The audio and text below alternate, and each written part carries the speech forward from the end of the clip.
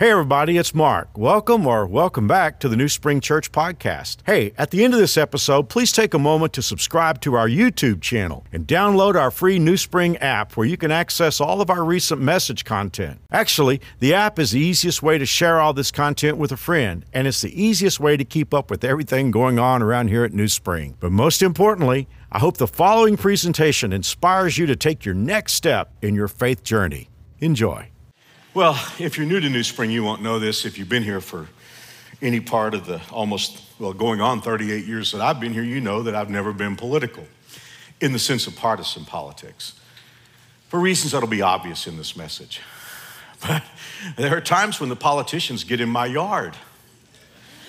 I can remember a time, and many of you can't remember this because our world has changed and our politics have become so toxic. Many of us can remember a time where left and right had to do with things like the budget, military involvement, funding for various projects, and just how the states were going to interact and what the federal government was going to do. But in the last few decades, the politicians have begun to encroach on things, and I should say not just politicians, but judges, maybe judges especially.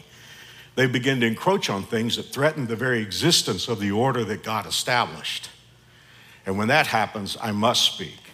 And someone will say, I don't think that we should have God enter into these things. Well, then Jesus is not your Lord. You're like a Hindu. You've got a lot of gods. But if Jesus is your Lord, and it's an issue that God has established, if God cannot speak into that because of your political party, or because of your union, or because of your political action committee, then that's Lord of your life. So I really do believe that's something for all of us to remember, starting with me. Now, there will be some who will say that Paul in the Bible and others in the first century did not challenge the political status quo in their day. But there's a huge quantum distinction. And it is that they lived in a totalitarian society. We, on the other hand, live in a democracy. So consequently, you and I are responsible for the shape America is in. In fact, we will be responsible if we don't do the responsible thing. We shall answer to God for it because we are a democracy. Well, I don't need to tell you there's an election in our state this week, a very unusual one. In fact, I would say it's the most unusual election of my lifetime. And it has to do with abortion. And it kind of comes down to, I guess, according to the signs that I see, it comes down to yes or no. And the people who vote yes will say that the people of Kansas will get to have their voices heard through their elected officials as to what abortion law should be. Those who vote no will say that no, the people should not have a voice, that judges will continue to decide for us how abortion should be regulated or legal or illegal. Now, I want you to know, and as I said, old-time New Springers will know this, I'm not here to tell you what to do.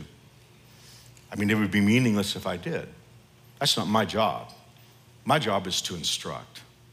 And I'm well cognizant of the fact that when you and I walk into the voting booth, and I do hope you will vote, that when we walk into the voting booth, you can make any choice you want to make. You are an American citizen and a citizen of Kansas. But in a few moments, I'll be sharing with you what Mary Alice and I are going to do and how we came to that decision. But what I don't want to do today, and I don't want to offend anybody, but what I don't want to do today is get caught up in a battle of signs. Don't get me wrong. I certainly understand why people want to make their position known, and I applaud that. It deserves applause. But what troubles me as a pastor is that so often the decision gets reduced down to I'm for, I'm against, and then it becomes us versus them. And when it does, something that's very precious to me gets lost. And that's the ability to influence hearts. And I always wonder, where is the discussion? Maybe it's because I'm a child of the late 60s and early 70s. You know, for those of you who would say, Mark, I am part of the left today, and you may even celebrate the 60s, let me just tell you from people who were in the 60s, we would have thought what's going on today in our culture is insane. because we were all about the free market of ideas and the expression of different thought. Today, there's a whole generation out there, they think that they're free thinkers, but they're part of a fundamentalist religion. If someone cannot hear another viewpoint, I just want you to know from a philosophical, even psychological standpoint, that's not free thought, that's fundamentalism. Don't whine about religion, you're part of a religion. I grew up in an era where there was free discussion, there was free thought, there was the free flow of thought. So for a few moments, I'd like for us just to talk about what's happening this week, what's at stake, but most of all, and here's what I think you're going to discover, I'm going to be talking about a much bigger picture than the election this week. But let's talk about that first. Because the one thing I've discovered in my long, blessed life is that in the echo chamber of political sound bites, one of the first things to be lost is meaningful history. Or how did we get here? So let's talk about that for a few minutes. Before 1973, abortion laws as they existed were in the hands of elected officials. States and localities determined how abortion was going to be regulated. There are those who have the idea that Roe versus Wade made abortion legal. It did not. Abortion was already legal in various places around the United States. It's just that there were all kinds of laws set forward by the people through their elected representatives how it was going to be monitored. And if the people felt that change needed to be made, they could make their wills known at the ballot box. But in 1973, it all changed. A woman in Texas, given the pseudonym Jane Roe, was pregnant. Now, I'll tell you how they picked the name Jane Roe. They would have normally used the word Doe, as in John Doe, but the lawyers were kind of, I think, this is just my opinion, they were sort of judge shopping. So they had several trial cases that they were hoping to find a judge who would be sympathetic to their cause. And there was already a case in Dallas County called Doe's versus Wade. So they needed another word for anonymity, and they picked the name or the word Roe, Jane Roe. Well, as I said, she was pregnant, wanted to enter pregnancy, and she ultimately was picked to be the test case to challenge Texas law. The district attorney at that time in Dallas County was a guy named Henry Wade of the Kennedy assassination fame. Thus the case, Roe versus Wade. Well, it took 3 years to work through the Supreme Court, but when it did, the Supreme Court decided that abortion was legal in all 50 states. And from that point on, and never miss this distinction, this is huge. I mean, prior to Roe, the idea was that if the burden of proof was on the person who wanted to get an abortion, did they qualify for the exemptions? But after Roe, the burden of proof was not on the person who was seeking an abortion. The burden of proof began to be on the states and localities. And if there was to be any restriction, as I say, the burden was on the states. Well, how did the Supreme Court justices arrive at that decision? Well, there are a lot of things about the way Roe decided that were interesting. For one thing, the judges knew that they had to pick a point up to which abortions could happen without restriction. There was obviously nothing in the Constitution, and since they were in the uncharted territory of playing God, it was decided that the test would be, and I put quotations around this word, viability. Viability in that situation means, in the opinion of the attending physician, the baby could live outside the mother's body. But the judges knew that there would be arguments about that. Different physicians would say different things in different states. And so they had to come up with some kind of standard, and that's where we got into our culture the word trimester in regard to abortion, because they decided that we had to determine some spot in a pregnancy where abortion could not be challenged. So how did they come to that decision? I mean, the larger question for a lot of your attorneys, or you're involved in law, how did they come to that decision legally? Where do they find the legal basis for that decision? Well, surprisingly, for some of us, you need to know that the right to privacy is not explicit in our Constitution. So the court engaged in some legal gymnastics with the 9th and 14th Amendments and cobbled together out of that an implied right to privacy and a, quote, right to abortion. And that's where we've been for the last 50 years. And abortion has still been a hot button issue. Every election, at least in my lifetime, every presidential election, Roe has always been front and center. And Lord knows, every time a judge is nominated to the Supreme Court, with all the issues that challenge us in the United States, most of the discussion is about abortion and Roe. Which side will a judge vote on?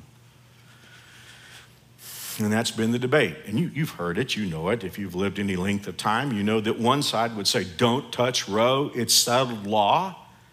Of course, on the premise of that argument, Dred Scott was settled law. In 1857, the Supreme Court decided that no African American could be a citizen. The Constitution of the United States did not afford citizenship to any African American, free or slave. Well, in 1860, Dred was settled law. So on one side, there was the argument, don't touch Roe, it's settled law. On the other side, there were those who would say Roe was always junk law. And what we're talking about here is killing babies.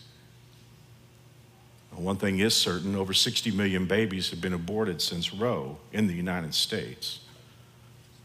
And now to Kansas. In 2015, the Kansas legislature, the representatives of the people, passed the Kansas Unborn Child Protection from Dismemberment Abortion Act.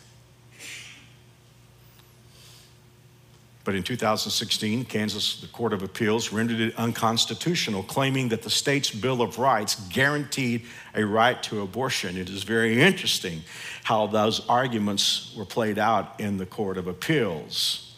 One side said that the first two planks of the Kansas Constitution gave a right to abortion. The other side said in 1859, when the Kansas Constitution was written, abortion was largely illegal. How could the first two planks offer a right to abortion?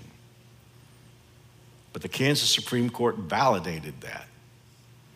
But now on Tuesday, for the first time in my lifetime, the public has a right, the people have a right to speak into it, to determine, not anything specific about abortion, but just to determine, shall the people have the opportunity to speak to this issue, or will it be taken out of the people's hands and turned over to judges? But I think we need to consider a second question, and here's one that I don't hear asked very often. Why do so many people want to take it out of the people's hands? Why are there so many that never want the public to ever speak into the subject of abortion? A yes vote will not make abortion illegal. When Roe was overturned, it didn't make abortion illegal. It just turned it back to the citizens of the United States. And I thought about this for decades. See, Roe was decided when I was a junior in high school. And in Texas, I was heavily involved in forensics and debate when I was in high school. Even though I was blessed to be a successful debater, my primary event that I was most known for among Texas high schools was an event called extemporaneous speaking. And in Texas, the way UIL was set up in those days, there were two legs of extemp. There was extemporaneous informative and extemporaneous persuasive. Guess which one was my event. But here's the way extemp worked in tournaments. I'd walk into a tournament, walk into a room before I was scheduled to speak or on the docket, and one of the judges would have a hopper of topics that I would have to pick blindly. I could pick 3 topics, then select one after I read what they were, and I would have 25 minutes to prepare a 7.5-minute speech. That was my event. Well, as I said a few moments ago, Roe took 3 years to work through the courts, and in those days, I would have been a freshman and sophomore while it was working through. So as I would go to tournaments at universities and different schools in Texas, I often got the topic of abortion. And this question that I'm posing to you, I can remember making speeches on when I was 16, 15, 14. What is it about abortion that makes so many not want the citizens to have a voice? I'll tell you what I thought then and what I think now. And it's been a few years since I've been in high school. I believe there's something deep inside the psyche of any feeling human heart who knows there's something wrong with killing a baby, preborn or not. And I have a lot of friends who consider themselves pro-choice or they're for abortion rights. And the one thing that I've discovered is even people who accept abortion on demand get a little queasy about pulling the lever and going on record. So it was always easier to let the judges do it for them.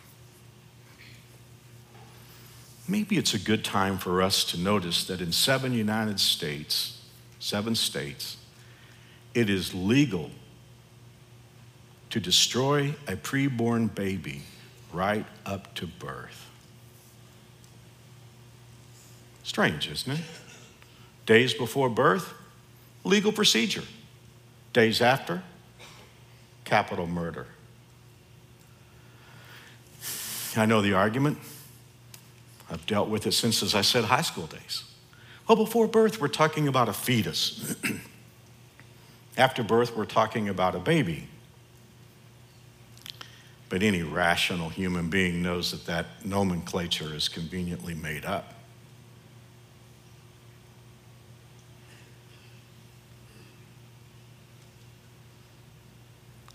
I've pastored a lot of years, and I've been around many, many hundreds, if not thousands, of ladies who were in the stages of pregnancy.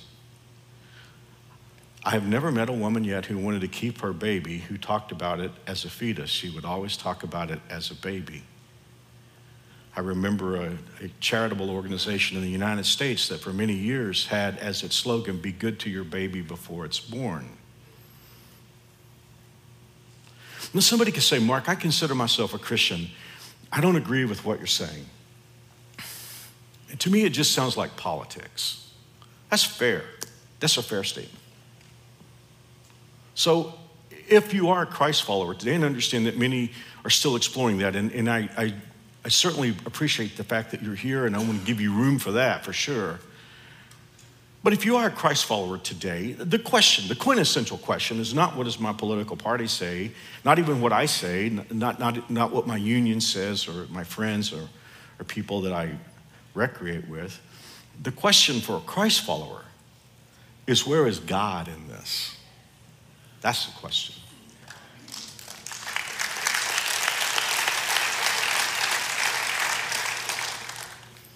So if I had the responsibility of making the case, which I have today, I would point out that in Scripture, whenever Scripture speaks of a pregnancy, it's always in terms of the personhood of the person who will be born. Even the characteristics and the aspects of the person's life are spoken of in terms of the person who's going to be born. You find this with Samson and his parents. Jeremiah would say, "You knew me when you formed me in the womb." We saw in Psalm 139, Song for the Anxious Mind, David said, "You knit me together in my mother's womb." But let's explore this on a more technical level. In the Bible, there are basically 3 Greek words for child. There is the word teknon, which just means offspring in general. Our oldest son, Jonathan, turned 41 this week. I still refer to him as one of my kids. He is a pastor, a psychologist, and has his own growing family, but he's always one of my kids. He's a teknon. He's one of my offspring. And then there's the Greek word paidion, which means little child, baby. But then there's the word brephos. Biblical language scholar W.E. Vines defines this word first. This is his first definition as, quote, an unborn child. Now let me show you something in the Bible. We're in the Gospel of Luke chapter 1, and for all of you who know your Bible, you know that we're in the Christmas story. And in Luke chapter 1, Mary has just found out from the angel that she is going to have the Christ child. Her pregnancy is just beginning, but her cousin Elizabeth is in her second trimester to steal the words from the judges. She was late in her second trimester carrying John the Baptist. And Mary goes to visit her cousin. Now listen to what Elizabeth said to her. As soon as the sound of your greeting reached my ears, the baby, the brephos, in my womb leaped for joy. We're talking about Elizabeth's joy? No, we're not. We're talking about the brephos, the unborn baby's joy. Kenneth Wuest, in his expanded translation, which is so accurate, he has it this way: when the sound of your greeting came to my ears, the child leaped in extreme joy in my womb. Probably one of the most interesting occurrences of the word brephos in the New Testament is when Paul is writing his protege, the young preacher Timothy. And Paul writes him in 2 Timothy 3:1, ever since you were a child, not paidion, ever since you were a brephos, you have known the Holy Scriptures, which are able to give you the wisdom that leads to salvation. Evidently, Timothy's mom started giving him Scripture before he came out of her womb. I never read this story that I don't think about Mary Alice's sweet mom who was with the Lord. And all the hundreds of times that my mother-in-law would say to me, Mark, I prayed for you when I was carrying Mary Alice.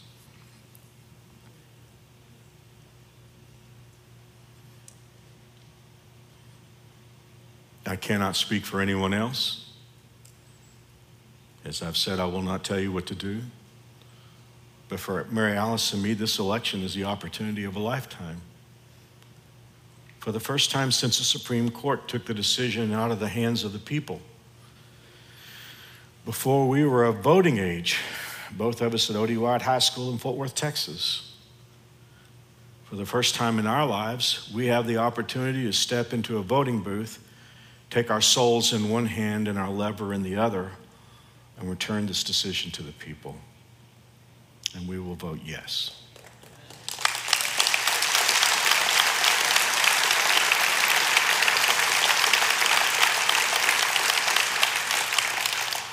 But now this sermon is going to take a very strange turn. Because for a few moments, I want to talk to us who are Christ followers.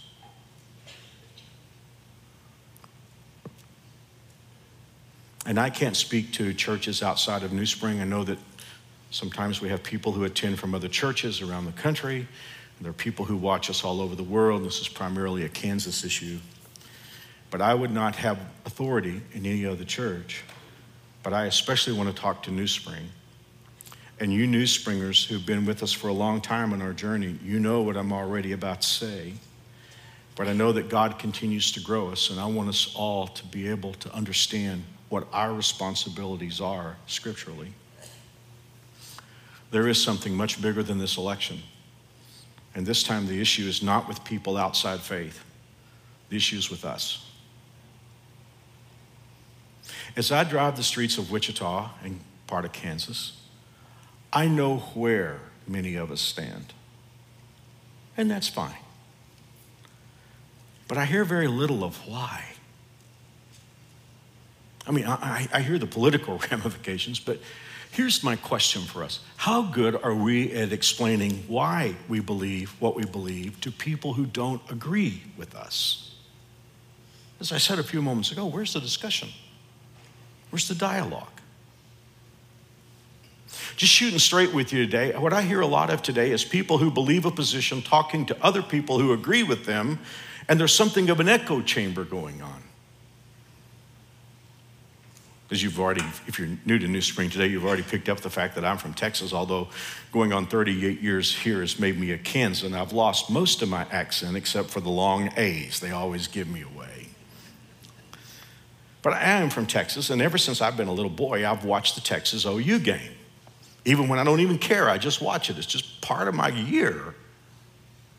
The thing about the Texas OU game is it's not in Austin and it's not in Norman. It's in Dallas at the Texas State Fairgrounds. Or in Cowboy Stadium. It's Arlington or Dallas is halfway between Norman and Austin. And unlike any other game that I know of that has a home side and an away side, half the stadium is always burnt orange and half the stadium is always crimson and cream. And the one thing I've noticed through the years is that pretty much all the Texas side sits with its group and all the Oklahoma side sits with their group, and they don't talk to each other except to yell at each other. Well, that might be fine for sports and politics, but it's not okay for Christ followers. God never told us to yell at people that we don't agree with. Our job is to build bridges. Our job is to build bridges to people who don't agree with God and to make the case. I speak at seminaries and I talk to pastors all the time. And the thing about it is, when I talk to pastors, they get it. When I talk to seminaries, it's kind of like, it's sort of like this. But there's something I try to show communicators, especially guys and people who will stand before people and teach God's word. When you go to the book of Acts chapter 17, which ultimately will be with Paul's message on Mars Hill at the Areopagus where all the intelligentsia met. But before we get to Mars Hill, where Paul he's playing an away game. The people there don't agree with anything he has to say. Early in that chapter, the Bible is going to tell us what Paul's MO is, about how he teaches, about how he tries to communicate the truth. And for those of you who are perceptive and you watch me speak at New Spring, you'll know this is something I try to do every week. Look at these three verbs, or these three verb forms.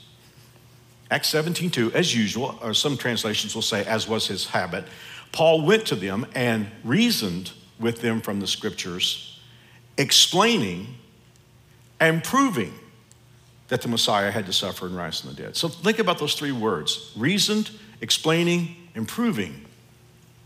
Well, what is the word reason? What does that mean?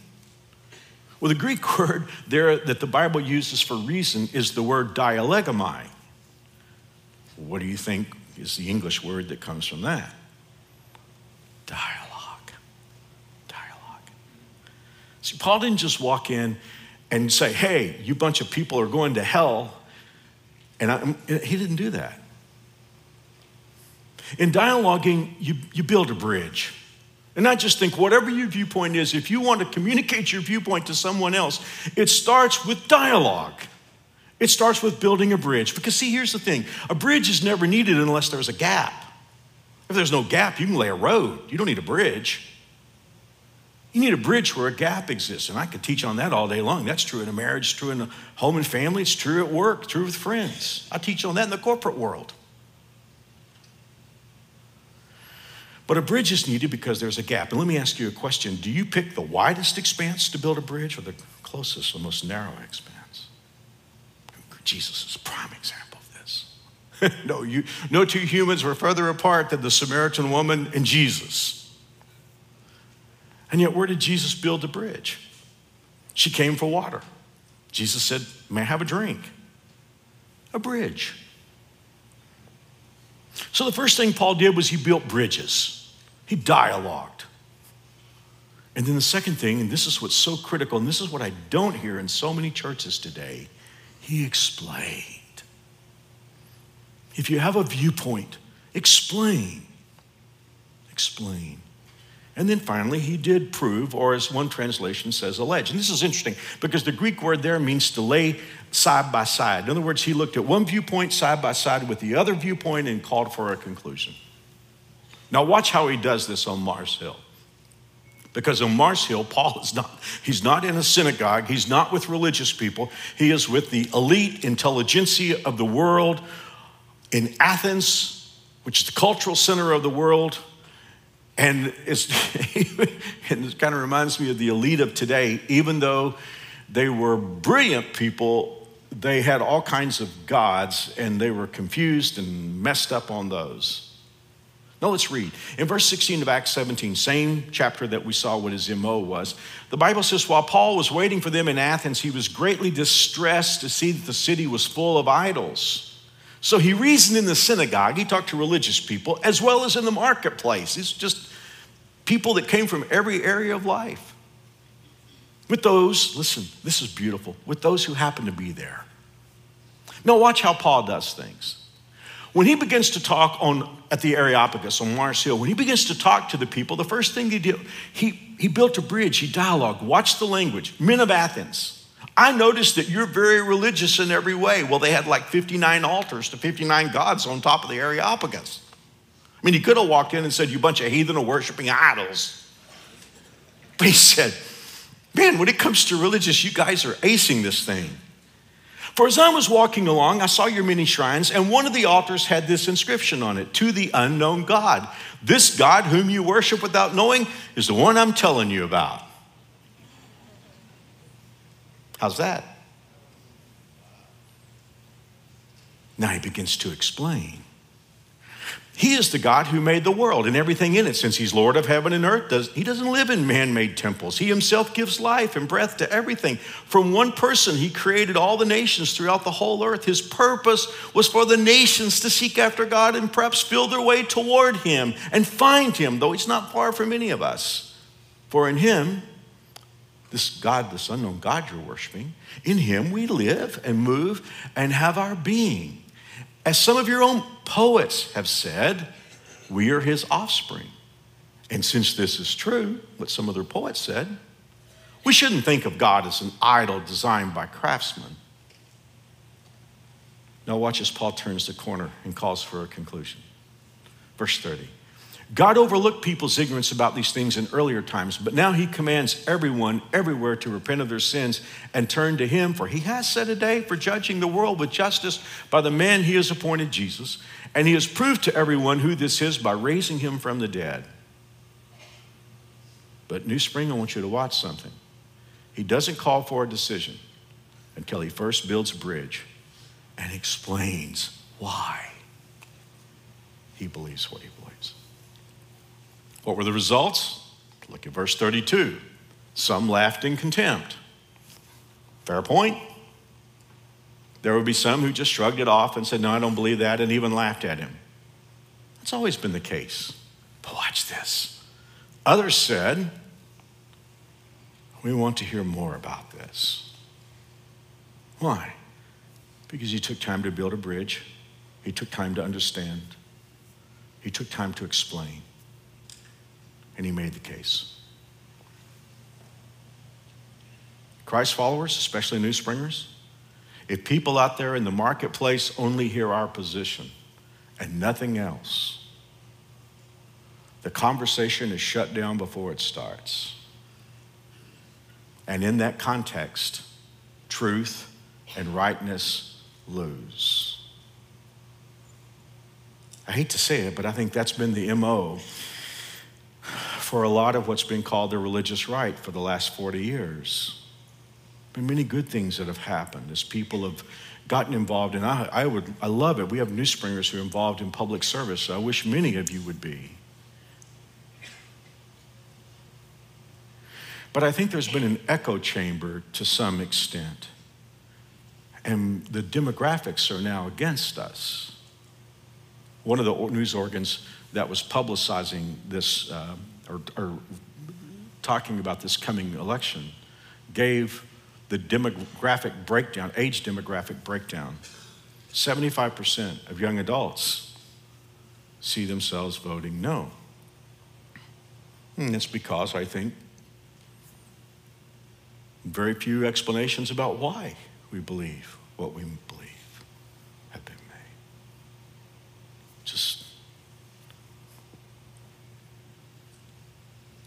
And I have, like I say, I have many dear friends who consider themselves pro-choice. I always wonder, when I talk with them, I wonder, could they still be pro-choice if they watched an abortion? As they saw a doctor pull out a leg and another leg and an arm and another arm and a torso and a head and lay them over here to make sure all the pieces were together.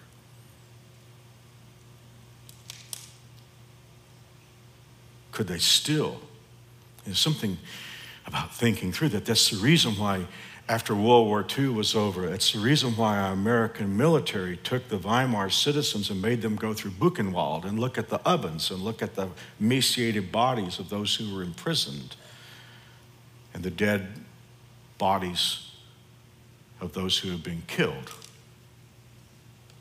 See, as long as it was out of sight, it was out of mind. It was a political decision, but when they walked through Buchenwald, it was very clear. And I just wonder if that would be the case if those who are pro-choice would watch an actual abortion.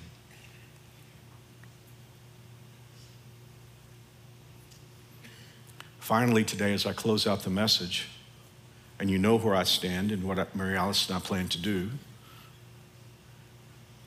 I want to remind us all at New Spring that although laws are important, laws can't change hearts.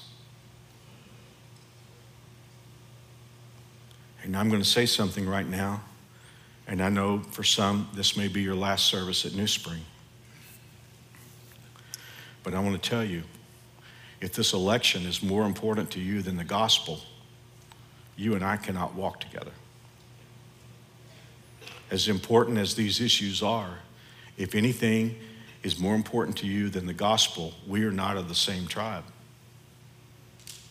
Because politics cannot change people's hearts. I can't expect someone who doesn't have the Holy Spirit living inside to think like God thinks. Our job, one, is to get people to know Jesus Christ. Because when Jesus Christ moves into the life, then suddenly there's a whole new vision. And that's why at New Spring Church, our job, one, is always getting people to know Jesus Christ. And then we will teach. But there are some Christians that I run into, and I'm just being very blunt today.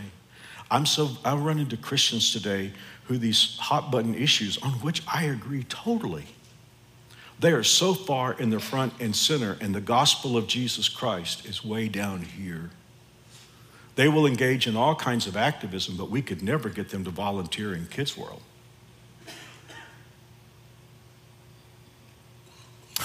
I know what you thought when you begin to hear this message. It's like, Mark's going to talk to them. Well, Mark's going to talk to us.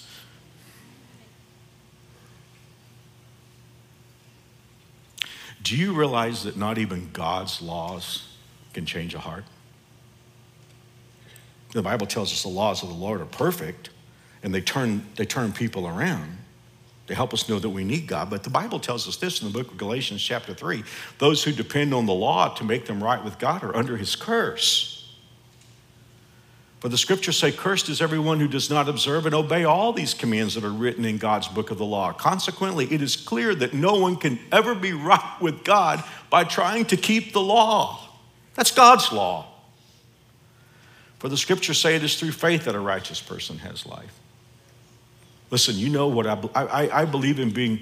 I believe in being a good steward. I believe in doing everything I can to make a difference in our world. You know that. I've made the case for that. But I want you to know there is no law that the state of Kansas can pass or the United States government can pass. There is no law that can do what the Bible talks about in 2 Corinthians chapter 5, verse 7. Because it says, anyone who belongs to Christ has become a new person. You say, Mark, would you like that I would vote the way you would? Well, for the future of our state and our nation, yes, I would. But I'll tell you what I want more than that. I want you to become a new person in Jesus Christ.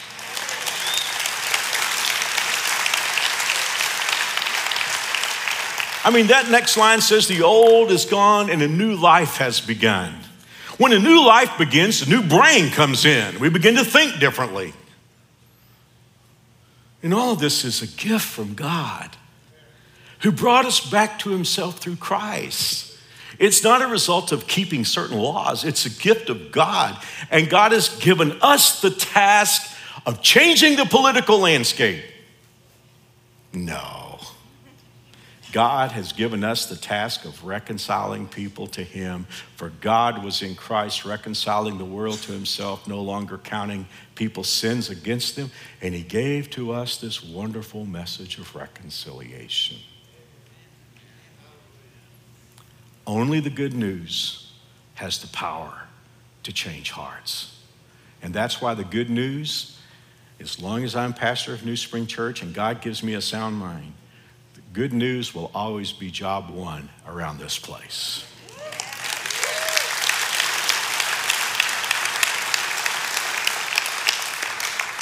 Well, it's time for me to close, and thank you for listening today.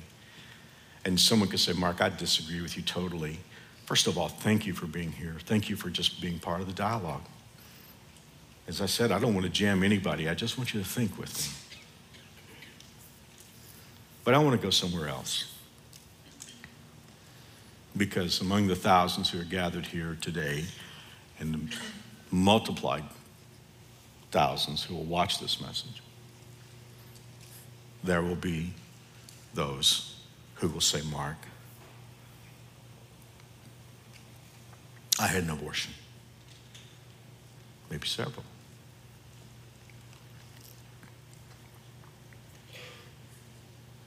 Can God forgive that? And the answer is yes.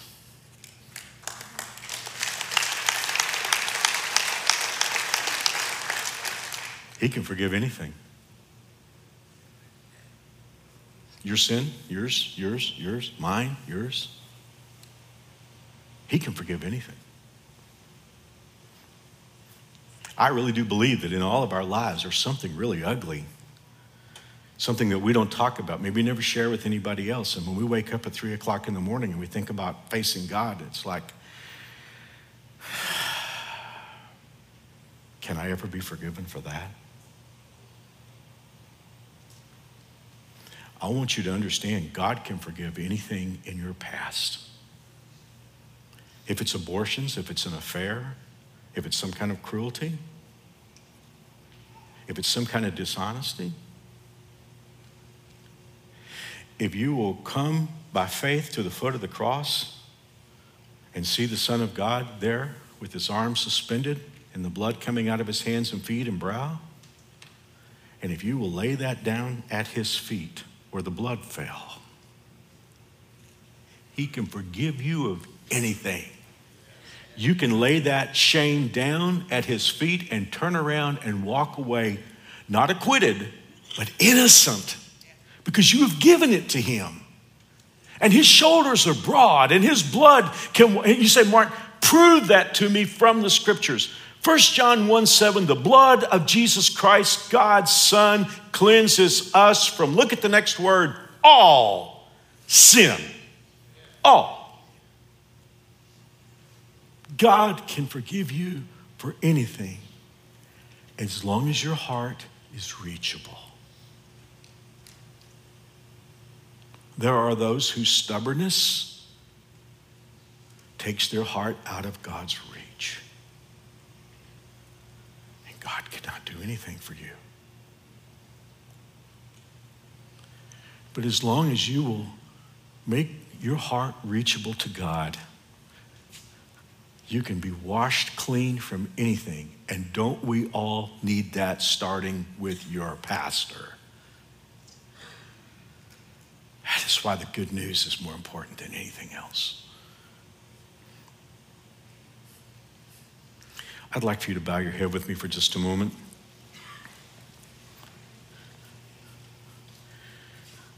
If you're here today and you say, Mark, I don't know that I'm okay with God. How do I get okay with God? See that word a few moments ago where the Bible says God has given us the word of reconciliation? In other words, we have the plan through the word of God about how to be reconciled with God. And here is the plan. You and I are sinners. God loves us very much. He knew we could never pay for our sins. The only way we can pay for sins is to spend an eternity in hell. God didn't want that for anybody.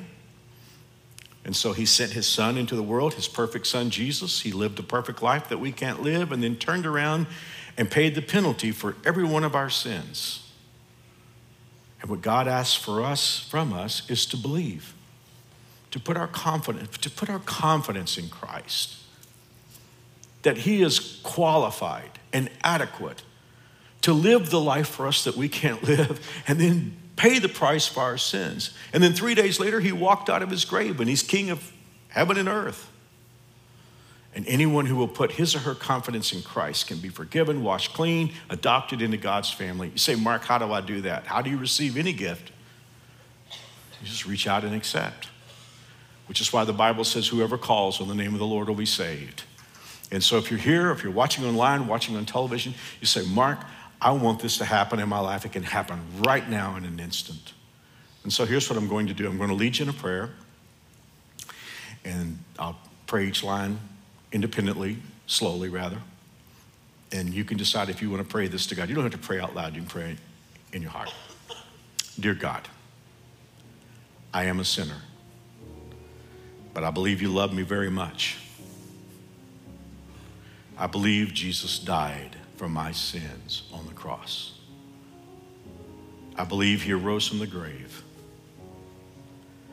And since Jesus is alive, I want Jesus to be my Savior and my Lord. With your help, I turn from my old way of life, and I turn to follow Jesus. In Jesus' name I pray, amen. Hold tight with me for a few more seconds. If you just prayed with me, whether you're online or if you're here in the house, I have a gift for you. It's a Bible like I preach from, a book called My New Walk with God that answers a lot of questions. If you will text here or there, if you will text PRAYED, P-R-A-Y-A-D to 97,000. If you're watching online, just follow the steps and we'll mail it to you. If you're here in the house, you can get this and leave with it right now at any info center.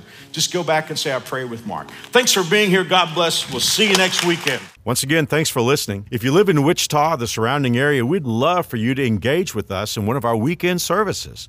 For directions, service times, and information about our incredible kids and student environments, visit us at newspring.org. One more time, newspring.org.